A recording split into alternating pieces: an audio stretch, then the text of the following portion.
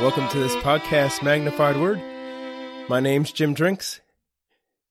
In this episode, we're going to look at the benefits of work. And we're going to start out at the beginning of mankind, back in Genesis. Genesis chapter 1.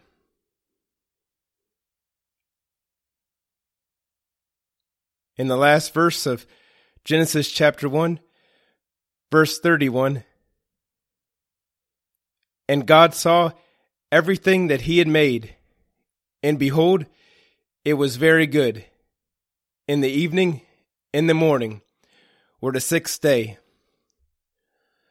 So this was where everything was very good.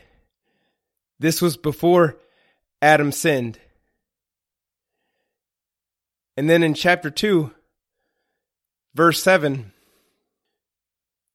and the Lord God formed man of the dust of the ground and breathed into his nostrils the breath of life, and man became a living soul. And the Lord God planted a garden eastward in Eden, and there he put the man whom he had formed. And out of the ground made the Lord God to grow every tree that is pleasant to the sight and good for food, the tree of life also in the midst of the garden, and the tree of knowledge of good and evil. And a river went out of Eden to water the garden, and from thence it was parted and became into four heads. And then down in verse 15 it says, and the Lord God took the man and put him into the Garden of Eden to dress it and to keep it. So this was the best environment possible for man. And God, when he first created man, he put him into the Garden of Eden, this great environment, to dress it, to work it, to do the work that was needed to maintain the garden and get the fruit from it, and to keep it or to guard it. And so we see here in the ideal environment, man was working.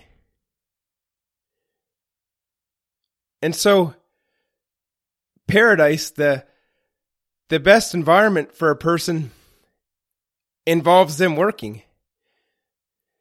You might think that paradise is sitting on a beach all day and drinking Coronas.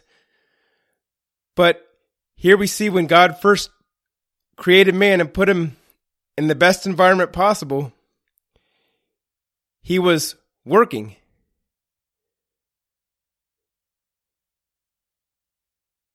And see, man was designed to work.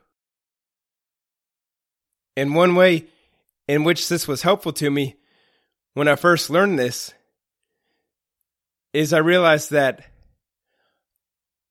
when we are in funks in our mind, when there's things that trouble our minds, a great way to get rid of that is by simply getting up off the couch and getting to work.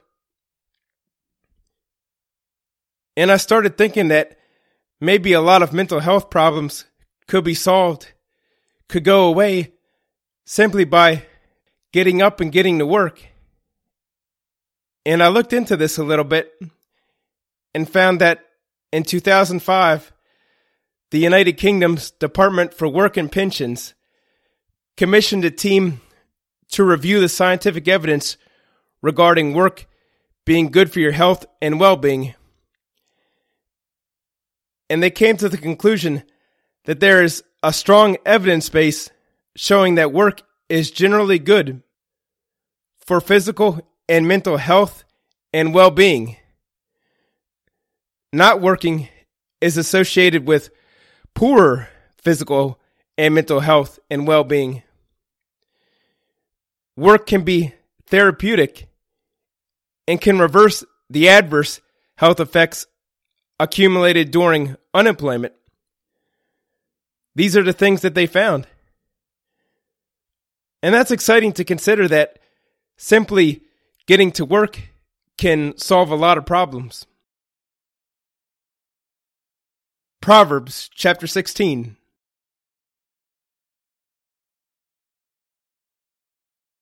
Here's another verse that was life-changing to me when I first learned it. In Proverbs 16, verse 3, it says, "Commit thy works unto the Lord, and thy thoughts shall be established." So commit your works unto the Lord. Start doing God's word, and then your thoughts will be established. Then your thoughts will fall into place. And this really helped me, because there's been times in my life where I was troubled about something in my mind, and so I would sit there and try to straighten out my thoughts, and that didn't work out too well. And remember, man wasn't designed to sit there doing nothing. Man was designed to work. So logically, when you're working, your brain will be working better than when you're sitting there doing nothing. And in James chapter 1, it says to be doers of the word and not hearers only, deceiving your own selves. And then a few verses later, it says, "But whoso looketh into the perfect law of liberty, and continueth therein, he being not a forgetful hearer, but a doer of the work, this man shall be blessed in his deed," or in his doing of God's word. So we do God's word, and then we'll be blessed and happy in the doing of God's word, and then our thoughts will be established. Then we'll be thinking soundly. We're not to sit there and try to figure everything out before we start doing anything, because we're not going to figure everything out. But we are to get up and start doing God's word, and then we'll be happy, and then our thoughts will be sound. John, the Gospel of John, chapter 13.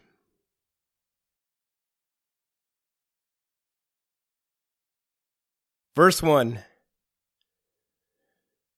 Now before the feast of the Passover, when Jesus knew that his hour was come, that he should depart out of this world unto the Father, having loved his own which were in the world, he loved them unto the end.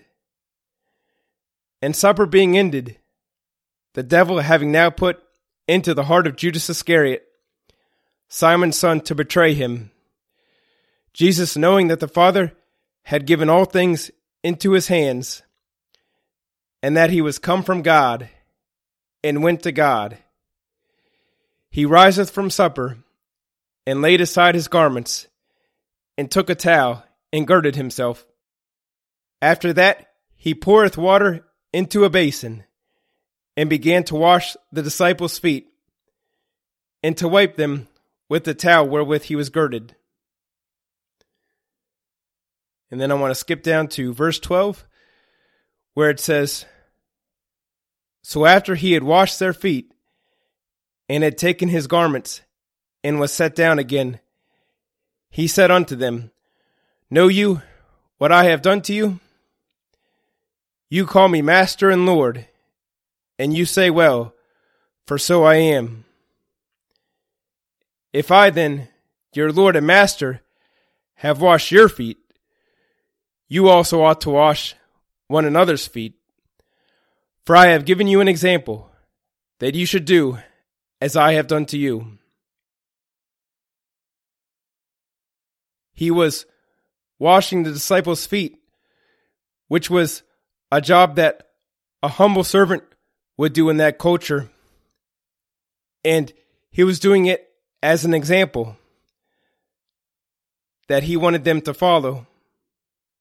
He wanted them to serve each other. In verse 16 it says, "Verily, verily, I say unto you, the servant is not greater than his Lord, neither he that is sent greater than he that sent him. If you know these things, happy are you if you do them."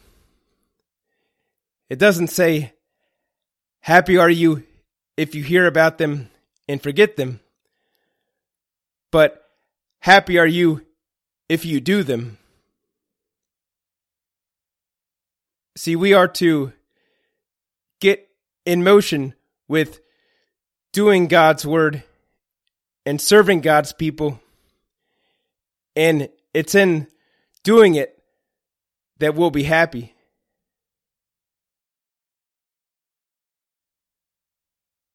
Ecclesiastes chapter 5.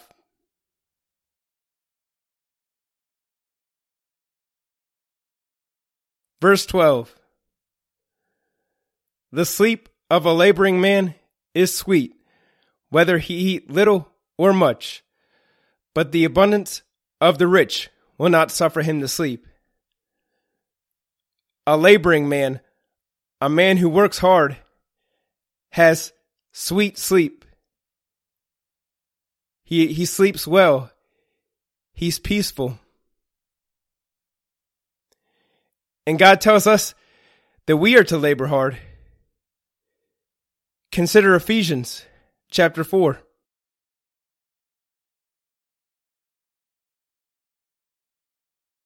Verse 28.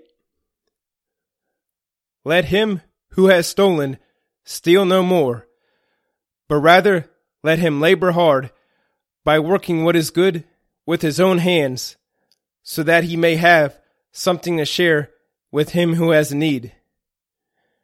God tells us to labor hard. We are to labor hard. And one benefit of that is that then we'll earn money and have something to share with people who have a need. Colossians chapter 3.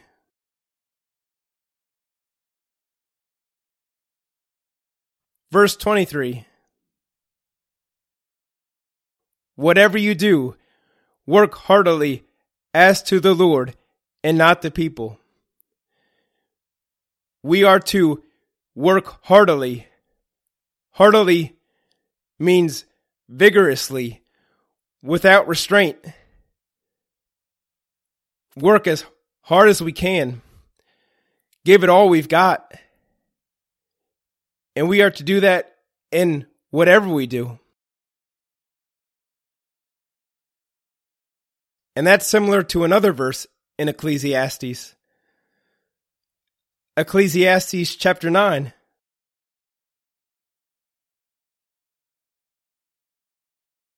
Verse 10.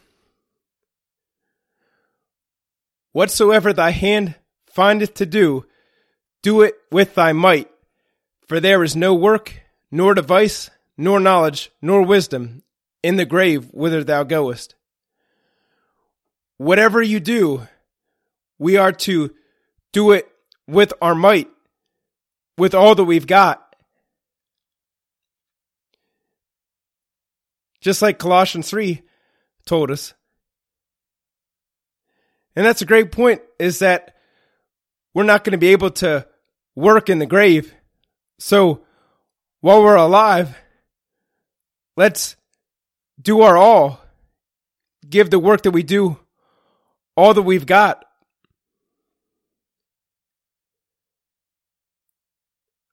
Consider Psalm 39.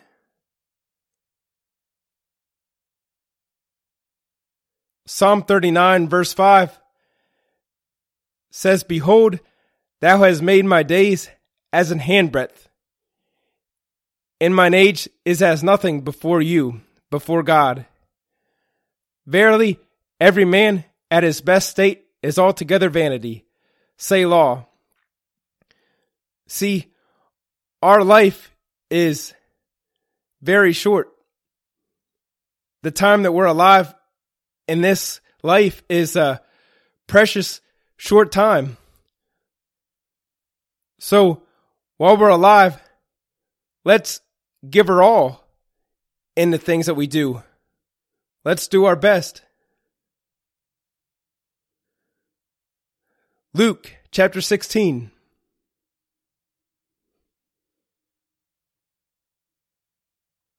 In Luke 16, this is Jesus Christ speaking here. In verse 10, he that is faithful in that which is least is faithful also in much, and he that is unjust in the least is unjust also in much. This is a great thing to keep in mind, that we should do our best in even the little jobs that we do.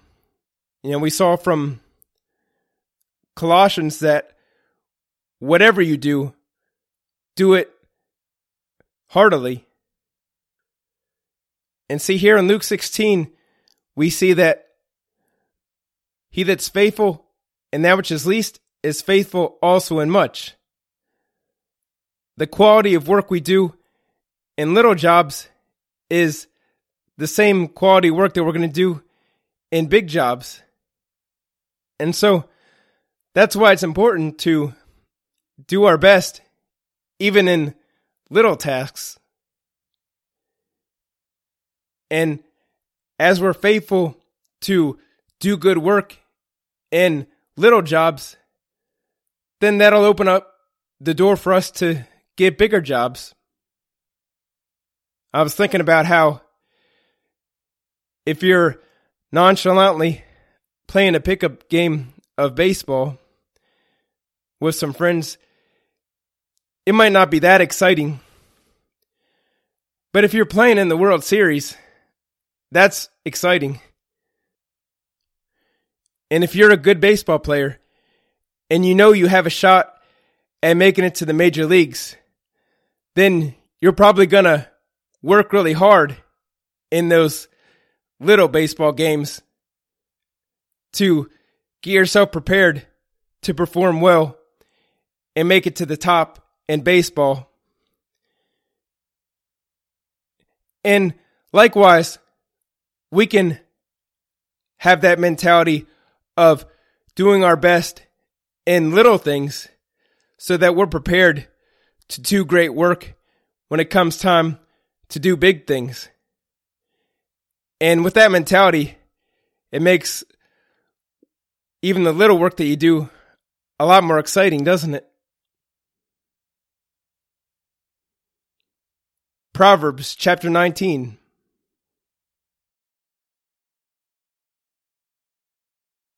On the other hand, Proverbs 19 verse 15 says, slothfulness casteth into a deep sleep, and an idle soul shall suffer hunger. It says slothfulness casteth into a deep sleep. When we're slothful, when we're lazy, we get groggy, we lose energy, and we don't work as well. So we don't want to get slothful because that'll take a toll on the quality of our work. And we want to work heartily, work vigorously, like Colossians says, and that'll help us to stay energetic and help us to keep going. Once you start working, it's easier to keep working. It's kind of like Newton's law that an object in motion stays in motion. And it's kind of like how athletes warm up before a game so that they can achieve peak performance. They don't just sit there doing nothing until the game starts.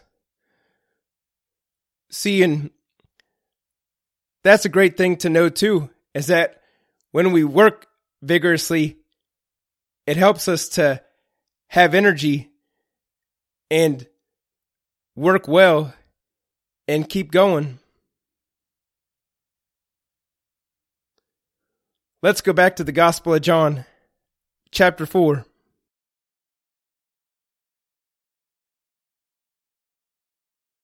Here's Jesus Christ with his disciples, starting in verse 31. In the meanwhile, his disciples prayed him, saying, Master, eat. But he said unto them, I have meat to eat that you know not of.